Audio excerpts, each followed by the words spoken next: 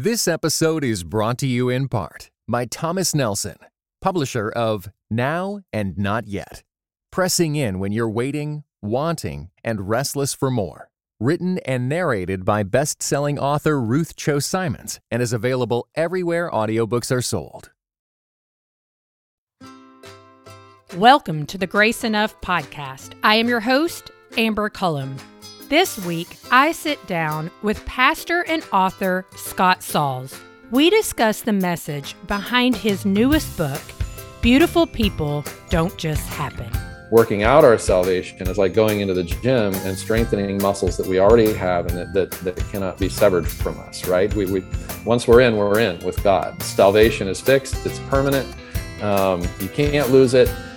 Nothing in all creation can separate you from God's love, including you. I guess I'm trying to inspire people to understand that the hardest points of life, the most disorienting points of life, are actually the gymnasium where God makes us stronger. Scott shares some of the shifts he's experienced in the church over the last 25 years as a pastor. He also shares what it means to bring our not enoughness to God and how we can abide in Christ.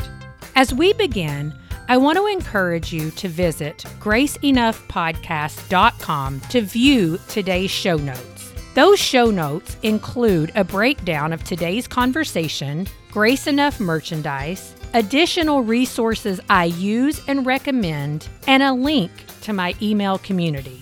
graceenoughpodcast.com is not only a place where we can stay connected, it is a place where you can help support the production of the show through purchasing from the links provided at no extra cost to you. I really appreciate each and every one of you who listen and who regularly visit the website utilizing the resources available to you there. Good morning, Scott, and welcome to the Grace Enough podcast. Hey, Amber, thank you for having me. Your book, Beautiful People Don't Just Happen, has been one of my favorite reads for sure of this year. And so before we dive into that book, you have been in pastoral ministry for over 25 years. And so I would love to hear a little bit about your journey and also just what some of the big things are that you have seen shift in the church, in ministry over the last 25 years. Sure. It's a big question. So I became a Christian my senior year of college, and my first job out of college was to be a youth director at a small church in the Atlanta area. Was there for a year and a half, then went to Covenant Seminary in St. Louis for a few years to get my Master's of Divinity. Met my wife, Patty, there. And we went from there to Kansas City, where we planted our first church. We were there for 7 years. Then we went back to St. Louis to be part of another church plant that we led for 5 years. And then got an unexpected call from Redeemer Presbyterian in New York City, where my sort of mentor from afar, Tim Keller, has been as the founding pastor, or had been as the founding pastor. And we were there for 5 years, never planned on leaving, and just as God's providence would have it, the door opened up for us to serve and for me to serve as senior pastor of the main church that sent Tim and Kathy Keller to New York to plant Redeemer. Oh, I didn't realize that. Yeah. And that's Christ Presbyterian Church in Nashville, Tennessee. Yeah. So now how long have you been there? 10 years now. Okay. So what are some of those big shifts that you have seen? I mean, I feel like so much has happened just from a perspective of a believer in ministry, but what are some of those big shifts for you that you've experienced? In ministry, I think that the environment we're in is a lot more anxious. I think that people are a lot more bold to, confront whatever issues, real or perceived, that they have with leaders. And in some ways, that's a good thing because it elevates accountability. In other ways, it's a dynamic that's driving a lot of pastors out of ministry because they're weary of being put on the hook for either things that they can't help or control, or being put on the hook for things that they don't actually believe or never actually said, but were received or heard, through the grid of somebody's triggers, somebody's personal triggers. And so, I don't know, we live in a climate that is very sensitive to the conviction aspect of the gospel, and almost exclusively drawn into the compassion aspect of the gospel unless we have somebody that we want to convict. And then I don't know, it's redemptive conversations are becoming more and more rare. Gossip under the guise of anonymity, of anonymous Right. chatter has almost been a baptized practice now. And so a lot of times the way that pastors hear criticism is through second or third hand sources. And it just, it becomes hard. This isn't characteristic of my own experience over the years. There have been seasons where, these sorts of things have risen to the surface. But I find as I work with pastors, I do some work with Barna and other organizations that, interface with pastors all over the place. And it's staggering to me how many pastors would say that the things I'm talking about right now are characteristic of their ministries, and they don't even know what to do about it. And I think this all started to accelerate. It's not that it wasn't there under the surface beforehand, but I think it all started to accelerate when the pandemic began, and all the anxieties and the culture war stuff that flowed in and through and out of that. I think we're all still kind of on a collective hangover from that. And so it's just a much harder climate to do ministry in, I think, for a lot of leaders. I know. See, there's so many questions that I want to ask just from that answer. But I also, I do want to get to talking about your book, Beautiful People Don't Just Happen. And I came across a review from someone that honestly is exactly the way that I feel. So I just decided I was going to read it. You may not have ever read it, but be encouraged by what this gentleman wrote. Wes Van Fleet wrote, "Goodness, Sauls always writes such helpful and caring books. This one spoke to me as if he and I were sitting down together, talking about all the things that haunt me while being reminded of all I believe and hope for. You may need some tissues with this one, but I highly recommend it." And that's exactly how I have felt as I have read it. And so I just want to ask you, it's a loaded question, but what do you mean by beautiful people don't just happen? So that title is actually taken from a quote from Elizabeth Kubler-Ross, who's a grief expert. And the book isn't entirely about grief. It's about, essentially contending with three pain points that every human being experiences. One would be regret, or just, the way that we encounter guilt and shame in our stories. The other would be hurt. How do we move forward, and how do we show up for life in a fallen world that's broken and subject to decay in every way? And then fear. How do we contend with our worries about what lies ahead of us, the future? So it's a book really to kind of shepherd and hopefully counsel and pastor and care for people who are going through one or more of those three pain points, and or people who are in the habit of showing up for those people, whether it's pastors or professional counselors, or or just, compassionate friends, or social workers, et cetera, or, parents who are, showing up for their grieving children, or friends who are showing up for their guilty friends, and so the hope is that it'll be that kind of book. But Kubler-Ross's quote is an aspirational quote, where she says that the most beautiful people we've ever known are people who have known defeat, basically those who've hit bottom. And found their way out of the bottom, and have become the most remarkable, compassionate, approachable, tender-hearted souls. And then, the last line of the excerpt is, "Beautiful people do not just happen." And so that's where the quote came. And so the book is sort of it's an attempt to demonstrate how, number one, the things that we loathe the most about our lives, our regret, our hurts, our fears, are actually the things that draw the ministry of Jesus Christ and Jesus Christ himself to us the most. He is like a moth to a flame with us, coming in for the rescue in our guilt and shame, in every pain and sorrow, and in every fear that we have, he is drawn to us. Those are the very occasions for Jesus to move toward us, as opposed to turning away from us. The whole book is just an attempt to convince people of that that's who Jesus is. That's what he's like. That's what he does. And the other thing I want people to consider, I hope people will consider, it's just something I struggle with, is that these occasions of regret, hurt, and fear are actually the places, I call it in the book, God's gymnasium, where we're enabled to work out our salvation, as the scriptures say, with fear and trembling. Now, working out is different than working on our salvation or working for our salvation. Absolutely. Working out our salvation is like going into the gym and strengthening muscles that we already have and that cannot be severed from us, right? We once we're in with God. That's right. Salvation is fixed. It's permanent. You can't lose it.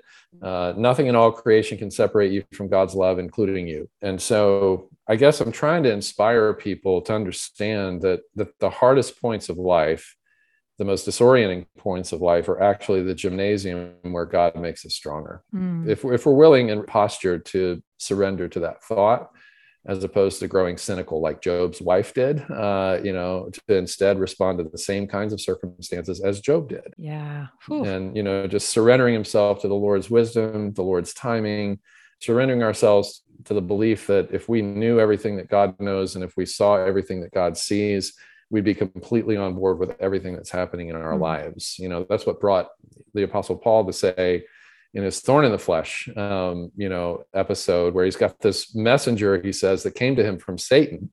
And yet God is the one who is overseeing the whole thing and taking what is intended by evil and turning it into good. And he says that God took him through a process where he actually learned to delight even in weaknesses, insults, persecutions, hardships, and difficulties, because it's in those places where he is weak that he gets the workout. Where I'm weak, that's where I'm strong, because that's where God's power rests on me. I want people to access that. I want me to access that. I'm a struggler with my own words on these things, but these are truths that I think we all have access to. And hopefully the book is one of the many good resources out there to help people do that. Yeah. Well, and I love that you share that about Paul, because first of all, he's working out his salvation, and we're not 100% clear on how long it took him to finally embrace, that his weaknesses were actually what made him stronger in Christ, because that is a process. We also see him say, oh my goodness, I'm the worst of sinners. Like at times I do what I don't want to do, and, vice versa. And so that is where the comfort comes in, right? For the believer, is that we see these people actually living through all of these things and then still struggling, yet still getting better. Paul's journey is a wonderful picture of that, where he talks about how the outward man is, wasting away, but the inner man is being renewed day by day in 2 Corinthians 4. There's a building up on the inside, even as he's torn down on the outside. The key for Paul is obviously, number one, the ministry of the Holy Spirit is active and alive in his life, and his awareness of the person and work of Jesus is amplified immensely because of that. But he also has some submitting to do to the wisdom and ways of God. And as he submits, he becomes a gem of a soul. And again, we're all, and Tim Keller in his endorsement of the book talks about how a piece of coal is compressed with pressure on every side, and that's how a diamond is formed. And that's a great metaphor for what theologians call sanctification in the Christian life. That's right. This episode is brought to you in part by Beyond Ordinary Women Ministries, which prepares Christian women for leadership. At BOW, we believe that every woman is a leader because she influences someone. So, whom do you influence? Do you mentor a woman? Serve in the workplace? Or do you lead a small group, teach the Bible, or even lead an entire ministry? No matter who or how many you influence, our free online resources will help equip you.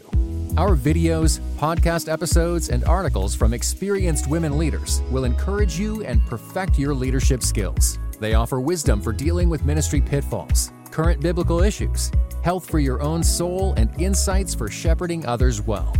In addition, Bow offers Bible studies designed to connect women of multiple generations. They provide a challenge to both women new to the Bible and those wanting to dig deeper. Be our guest and browse all of our free resources and low-cost Bible studies at beyondordinarywomen.org. Well, as you do spend time on these pages, just talking about some of the sadder, darker seasons of our life actually being what has helped you see the goodness of God. And I know that's something that I relate to so deeply. When we'll talk a little bit in a while about your struggle at times with anxiety and depression. That's a part of my story as well. And how when you're in the midst of it, it doesn't always feel like you're seeing the goodness of God. But as you walk through it, I can agree that it's some of the times that I've really experienced and began to believe more in the goodness of God. And so will you share maybe a few things that have happened in your life when that has been true? They were hard, they were dark seasons, but your belief in God and his goodness was actually strengthened as a result. I mean, I think the pandemic, and what the pandemic meant for pastors, where we both have to double the output of our ministry because everything has to be provided digitally as well. And we lose all of our volunteers all at the same time. So it's on us, it's on our staff. And, our job is to keep staff encouraged in a time where it's almost impossible to stay encouraged because your workload is significant, and the people of God are still out there, isolated in their own private, socially distanced worlds indefinitely, some of them scared for their lives, and you're trying to reach them through very unconventional means to stay in touch. And most pastors lost roughly, touch with roughly 60% of their congregations, many of whom never came back. Wow. And now at the end of the pandemic, most of us have the narrative that we've lost a ton of people who've never come back, and we've also gained all these new people. And so now we're scrambling to assimilate new people into the life of the community. And so it's just work upon work upon work. And so it's been a grind. But I'll tell you what, during all of that, to your question, the Psalms have become more precious to me than they ever have been. I think I'm preaching better than I ever have before because, there's a compassion and an empathy that comes through suffering that hopefully translates to others. And, hopefully I'm a better human. I don't know. I guess you have to ask the people around me. You have to ask my wife and kids and people that I work with. But I hope I'm, becoming refined in this process. I hope that this season will not end up being wasted for sure. I don't think it is, but yeah, probably just the last 2.5 years would be my answer to your question. Yeah. Whew.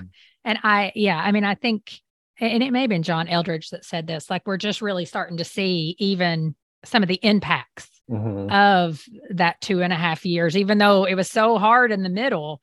I think sometimes we're just starting to see some of those impacts. And like you said, hopefully some of us have been made a little bit more resilient than what we were before, I hope. Well, you write, the thing God wants most from you is an admission of your not enoughness.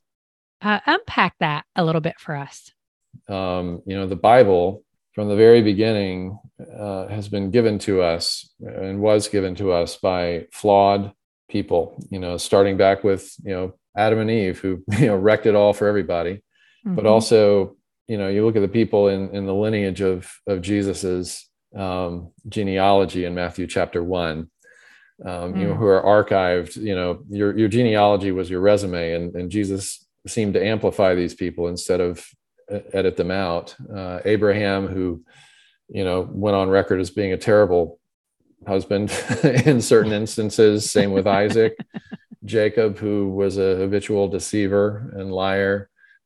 David, who it says had Solomon by the wife of Uriah the Hittite. That's how he's listed in the ancestry of Christ. Tamar, who was an assault victim. Rahab, who was a prostitute. and on and on and on. These are the people that we talk about still. We name our children after, and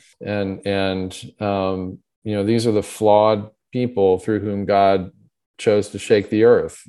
Peter and his lack of emotional intelligence and impulsiveness, or Saul of Tarsus, who was on a murderous tear against the people of God until he was brought into the fold.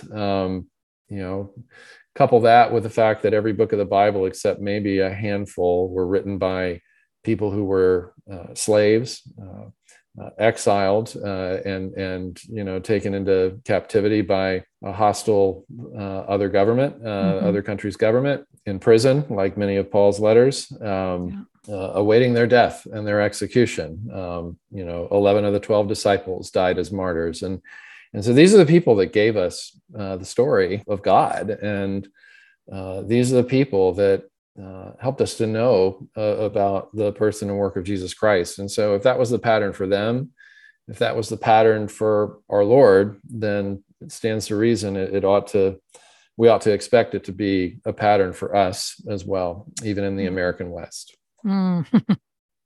Yes, even in the American West, for sure. So when you think about that, though, that not enoughness, what I've experienced a lot of times when I've listened to teachers or just been in Bible studies, is easy to really want to point out all of the wonderful things about Bible characters and focus on their gifting instead of the both and of the brokenness and their gifts.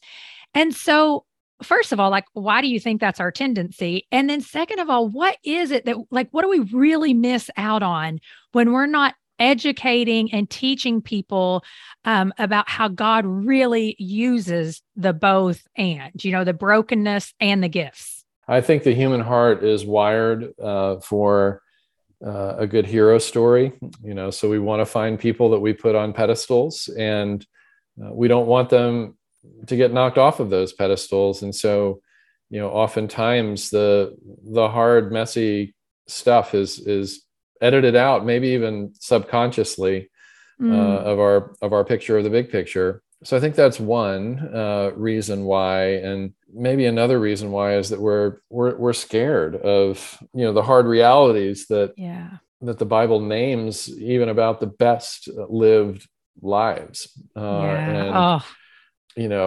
Add to that the world we live in of social media, where everybody's constantly trying to curate a brand instead of presenting the most honest, transparent, real, full picture of who they are. We turn social media channels, which for some generations is the primary way of communicating now, and the primary way of relating to others, even when you're in the same room with each other. And we curate the highlight reel as opposed to the full picture. And I think that does a number on us. And I think those in psychology and psychiatry would affirm that it's created a bit of an epidemic of anxiety, depression, loneliness, and all kinds of mental illness. And so it's a challenge, but we got to get people off the pedestal and realize that the very best of Abraham, or the very best of Paul the Apostle, or the very best of Peter, James, and John, they're really only pointers to Jesus, who is the one and only hero, who now sits on the one and only pedestal at the right hand of God the Father. Yeah, absolutely. I often wonder as well, these application points that we have, it's a little bit harder to come up with the application point for your talk or your message or your teaching if you focus on the negative, right? But I'm like, but that's when people feel like, okay, God welcomes me. It's not me. It's not my accolades. It's not my successes and those types of things. And so that's kind of the reason why I asked that question. But I want to dive in a little bit to abiding in Christ. You write about it. I'll be honest with you, abiding in Christ, walking with Christ for over 20 years now, sometimes my brain still has a hard time really wrapping around what that means, what that looks like, what those implications are for me. And so when you talk about abiding in Christ, what are some ways that you challenge your congregation, challenge people to actually practice abiding in Christ? And I mean, maybe you can just tell us a little bit more what it means, because I have heard that very commonly, people are like, I mean, what does it really mean to abide in Christ?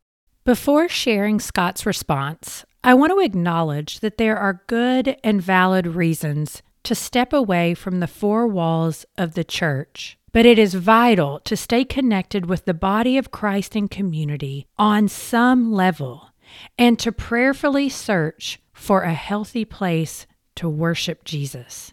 I also want to acknowledge the hurt many of you may have experienced as a result of being a part of an unhealthy church. And I believe there are circumstances where leadership needs to be questioned and held accountable. With that said, here is Scott's response to abiding in Christ. It's very simple, really. It's right at everyone's fingertips. Be meaningfully involved with a healthy gospel preaching local church, with a church, not with many churches, but with a church. Don't replace your pastor with a celebrity pastor podcast online, and don't compare and contrast your pastor with, again, digital ministry. Lean in and be part of an embodied community, serve, live faithfully, give generously in that context. And then, cultivate a habit of being fully present with your one local church every single Sunday, unless you're sick or away. So start there, because that's the number one thing you can do to show up where Jesus shows up, and be with him. The only way that we can become like him is to stop trying to be like him and to be with him. And the scriptures assure us that he inhabits the praises of his people. Where two or three gather in his name or more, he is always there in their midst. And so show up when the church gathers. Secondly, cultivate a habit of being fully present with Jesus every day. Develop a personal, deep, abiding friendship with your Bible, and learn it, dig into it, dive into it, access all the wonderful resources that are available, and become a Bible person. I mean, I love what Charles Haddon Spurgeon once said, that a Bible that's falling apart usually belongs to somebody who isn't. Mm-hmm. There's no bypass road around these formation practices. And of course, a robust life of prayer and a handful of friends to walk through life with, who know you really well, who know your strengths and your deficits, who have permission to speak into your life to help you grow, and who give you the same permission for them. That's it. If you do these things, which are things that, we've been told for centuries are the things that are going to form us as believers, add to that the sacraments. Don't check out when somebody else is being baptized. Really check in and remember your own baptism when that happens. And of course, the Lord's Supper is meant as both physical and spiritual nourishment as well, as we take in literally our bodies and become one with the body and blood of Christ again and again and again. So much else to be said there, but that's what abiding means. It just means showing up where Jesus says he's going to be, and stay there. Don't be in a rush to move on to the next thing like Martha was. Instead, consider Mary, who sat at the Lord's feet, didn't rush at all, and was drinking in everything that he had to say. Oh, I love that. Because I think sometimes we can make it a little more difficult than what it actually is, right? So you do write about your own personal struggle with depression and anxiety, and how debilitating that can be. And like I said earlier, I get that on a very personal level.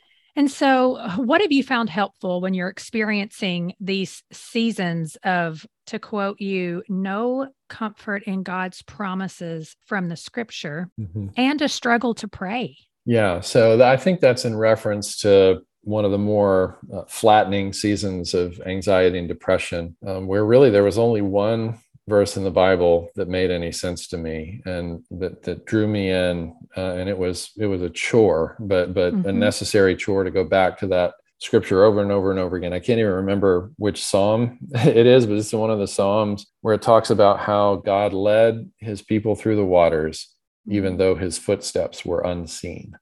Which just to me was an invitation to trust that God loves you more than you love you. God knows what you need more than you do, and that he's leading you through these rushing waters in the same way that he led Israel through this by splitting the sea, even though you can't see his footsteps.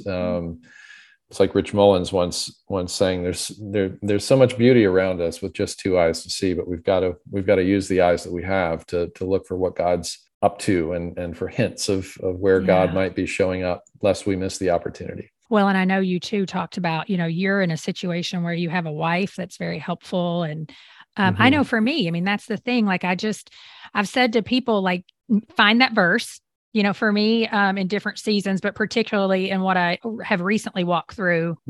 It was, the Lord he will not leave you and he will not forsake you. Like, that's the only thing that I could just say over and over and over again, like reminding myself, he's not going to forsake me, and just clinging to that. Like, I know exactly what you're saying. It's like getting into the word. It felt dead, even though you knew it wasn't dead.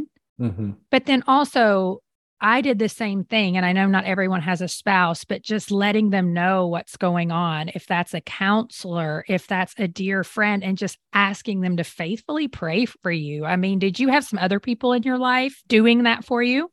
Yeah, my wife, my brother. I've got two pastors named George Robertson and Bob Flahart. I've known them both for a long time, and they're both a bit ahead of me in the journey, and they're very close confidants who know how to enter into the space of a man and a pastor who, might be going through a valley. So it's important to have those people, whoever they are. And I've also got a counselor that I work with regularly named Chip Dodd, who's based outside of Nashville as well. So just surrounding yourself with that support system, especially those who are in leadership, you absolutely need people pouring into you. Leadership isn't something that we're meant to do alone, even though by definition it's an isolating and at times lonely calling to be a leader of any sort. We've got to have those, empathizers and challengers in our lives. That's right. Well, and even thinking about this book, beautiful people don't just happen. Have you found in your relationship, as anxiety and depression has been on the rise with just people in general, like, do you find them coming to you and being more open and honest with you? You feeling more compassionate just because you understand the journey they're walking through? I think so. I mean, there's this famous old saying, misery loves company. Oh, isn't that the truth? There's nothing like just one other person who understands to walk with us through misery. I mean, the whole recovery movement is built upon that, right? Some people are trying to stay sober from whatever their addiction is. They go to a meeting every single day to be with the people who are walking the same path that they are, so they can walk it together. It's it's like the image of if you use coals to barbecue, and if one coal escapes the pile of other coals, it will flame out a lot earlier than the coals that stay together. And I think that's also another metaphor for how life is meant to be lived in community. Yeah, that is a good word. And how easy it is at times to just say, oh, I'm frustrated and I'm walking out. But that's like the last thing that we should do in order to stay healthy. Well, let's close with this. Since the subtitle of your book is How God Redeems Regret, Hurt, and Fear in the Making of Better Humans, speak to the listener who may be struggling to believe that God really does redeem those things. This is the really good news. Whether we feel God at work or not, God's at work. Amen. One of my friends and colleagues, Nathan Tasker, he's the director of music, liturgy, and the arts at our church. He's been through these kinds of seasons and has become a deep well of truth and God's presence as a result. And one time he asked me the question, because we were in this discussion about, what makes for a good worship service. And he said, I might not be popular with this perspective, but I think sometimes the worst thing that we can try to do in a worship service is wow people and try to create an experience for them. He says that I think sometimes works against what God actually wants to do, and that is to form us. God does not want to entertain us or take our breath away for a moment as much as he wants to form us into the likeness of Jesus Christ. And then he said, with all due respect to those kind of mountaintop moments, right? I mean, they are part of walking with Christ, Right. but they're not meant to, like, we would be exhausted if every day, all day was just filled with ecstatic Highs. moments Mm-hmm. and highs. There would be nothing to compare it to, and it wouldn't be enjoyable anymore eventually. Exactly. It's like people who live in California on the coast. I'm like, where do you go to vacation? Like, is there such thing as you going They go to somewhere? Maine.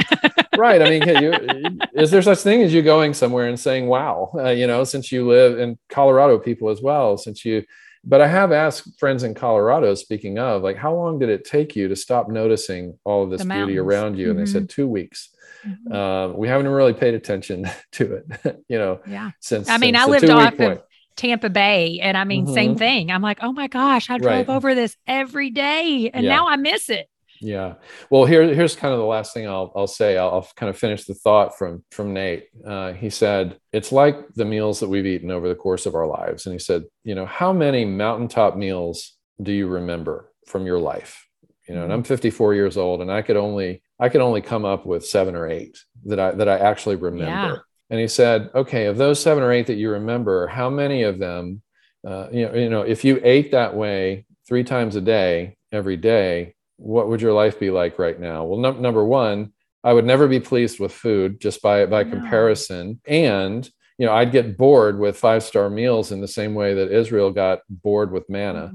So I would become cynical, and I would be really fat. I'd be 200 pounds. I'm overweight now, but I would be 200 pounds heavier probably than I am right now. That's right. And tired all the time. And he said, isn't that a great metaphor for worship, right? There are those moments, and should be those moments, where we are swept off of our feet. And, like the Apostle Paul, escorted to the vividness of the presence of God. But what forms us over the years is the meals that are completely forgettable. Yep. Raw broccoli, snacking on almonds, or piece of chicken breast, or whatever. Like, these are regular, routine, mundane, over and over meals that are forgettable. And yet, it's those meals that have not only kept us alive, it's actually those meals that have nourished us in ways that the 5-star meals have not. And like, wow, okay. And that doesn't mean that the goal of worship should be to bore your people to death. Quite the opposite. It's to give them substance. It's to put honest songs about the human experience into their mouths, instead of triumphal songs that deny the suffering and difficulty of the human condition. That's part of why we, the old hymns are such a, they're not all that we sing, but they're such a rich part of what we do sing, because they were written by people who, with a life expectancy of 28.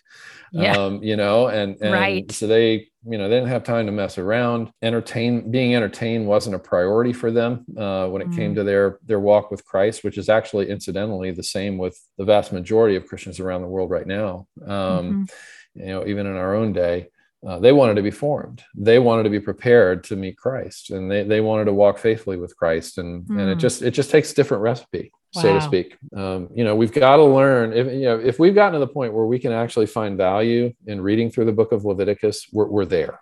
Because we recognize whether this makes sense to me or not, whether this is giving me, warm feelings or not, this is valuable. This is the broccoli. These are the antioxidants for the soul that God has given to me to take in. Whether I understand how it metabolizes in my system or not, it's of value, just like John 3:16 is. So, yeah. I love that. Formation. What is forming us? Well, Scott, thank you so much for taking the time to be here today. Thank you for also taking the time to write this book and your many others. I think some people think it's a glamorous writing life, but I know that it's not. Nope. I'm like, you're called to it, and it is a labor of love. So thank you. My pleasure.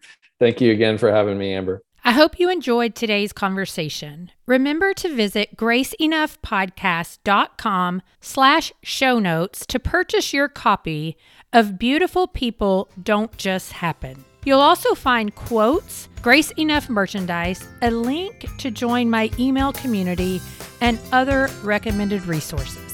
Thank you for listening to the Grace Enough podcast. Tune in next time.